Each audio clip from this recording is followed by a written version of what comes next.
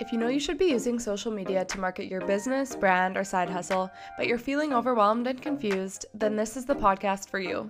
I'm Johanna, your go-to girl for all things Instagram, and here on the podcast, we talk about not just the gram, but also social media, personal branding, and digital marketing.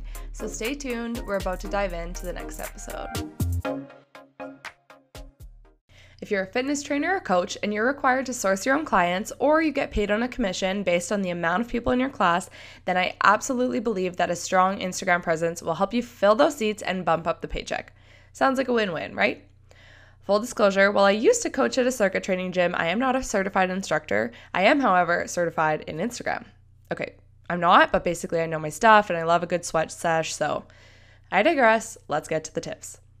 What to post as a fitness coach. The most important thing you can do when approaching your Instagram posting strategy is to keep in mind that Instagram is a platform to serve and connect with others. We can serve others by creating content that tells stories, gives value, or entertains. We connect with others by engaging on other accounts we like, starting conversations, and responding to our own comments and DMs. When it comes to a posting strategy, something that never wins is only posting when you have something to sell. There's nothing worse than seeing someone post on their stories only when they're announcing their next round of boot camps or their weekly class lineup. It's important to find a balance between your sales or pitching posts and your value-giving content, and a balance between your fitness content and your lifestyle content. I recommend to everyone that you build your account on the basis of a lifestyle brand where the fitness component is a key theme, but not your only theme.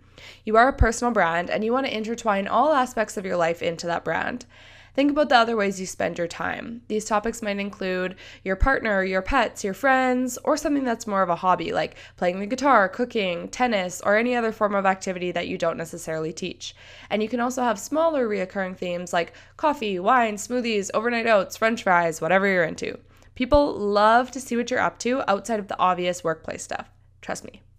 If you don't feel comfortable posting anything outside of fitness, that's fine. I think you should only share what you feel comfortable sharing. However, I can promise you that your audience will always appreciate vulnerability, and from my experience, those who use Instagram to create a more well-rounded personal brand see more success. If you don't feel comfortable sharing anything outside of your fitness offerings, then maybe your solution is to create 2 different accounts. So let's talk about that. Should I make a new account for my coaching? My vote on this is no.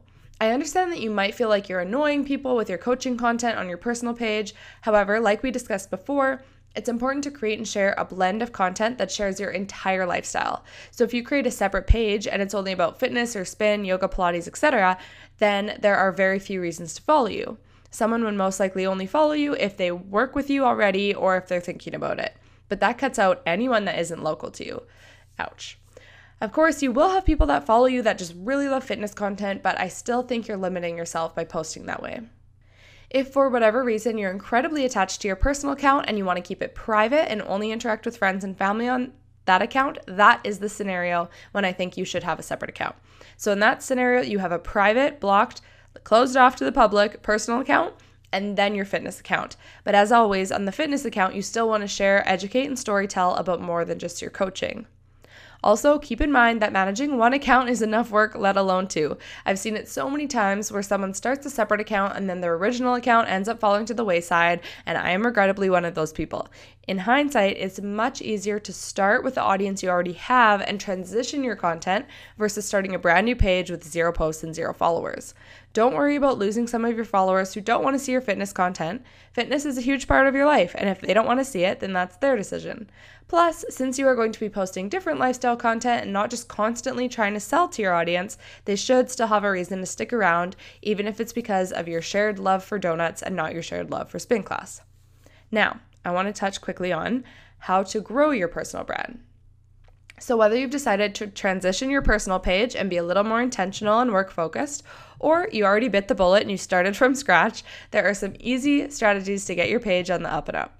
First, post consistently. Consistency is so key when it comes to Instagram. You want to post at the same frequency each week and about the same things over and over and over. It's impossible to create awareness by mentioning something once, so be consistent. If you're going to try out the IGTV side of things, be consistent. If you're going to try posting weekly workouts or food diaries, be consistent. It takes a long time for things to build momentum, so I'd give any strategy a solid 4 to 6 week go before changing direction.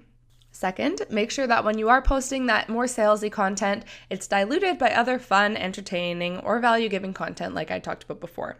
Third, show up on Instagram stories. Stories are so simple and fun. My golden rule is to have a story live at all times, and better yet, have one of you talking to the camera.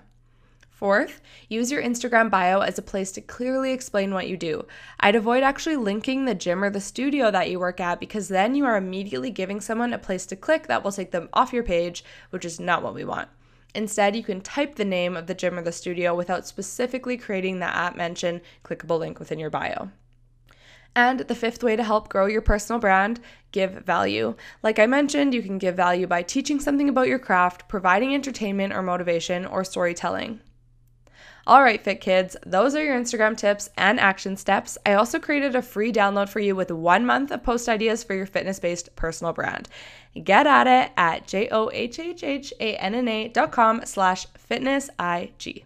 This podcast is brought to you by my email newsletter. Once a week, I show up in your inbox with free Instagram, digital marketing, and personal branding tips. Sign up for the goods at johhhana.com/subscribe. Chat soon.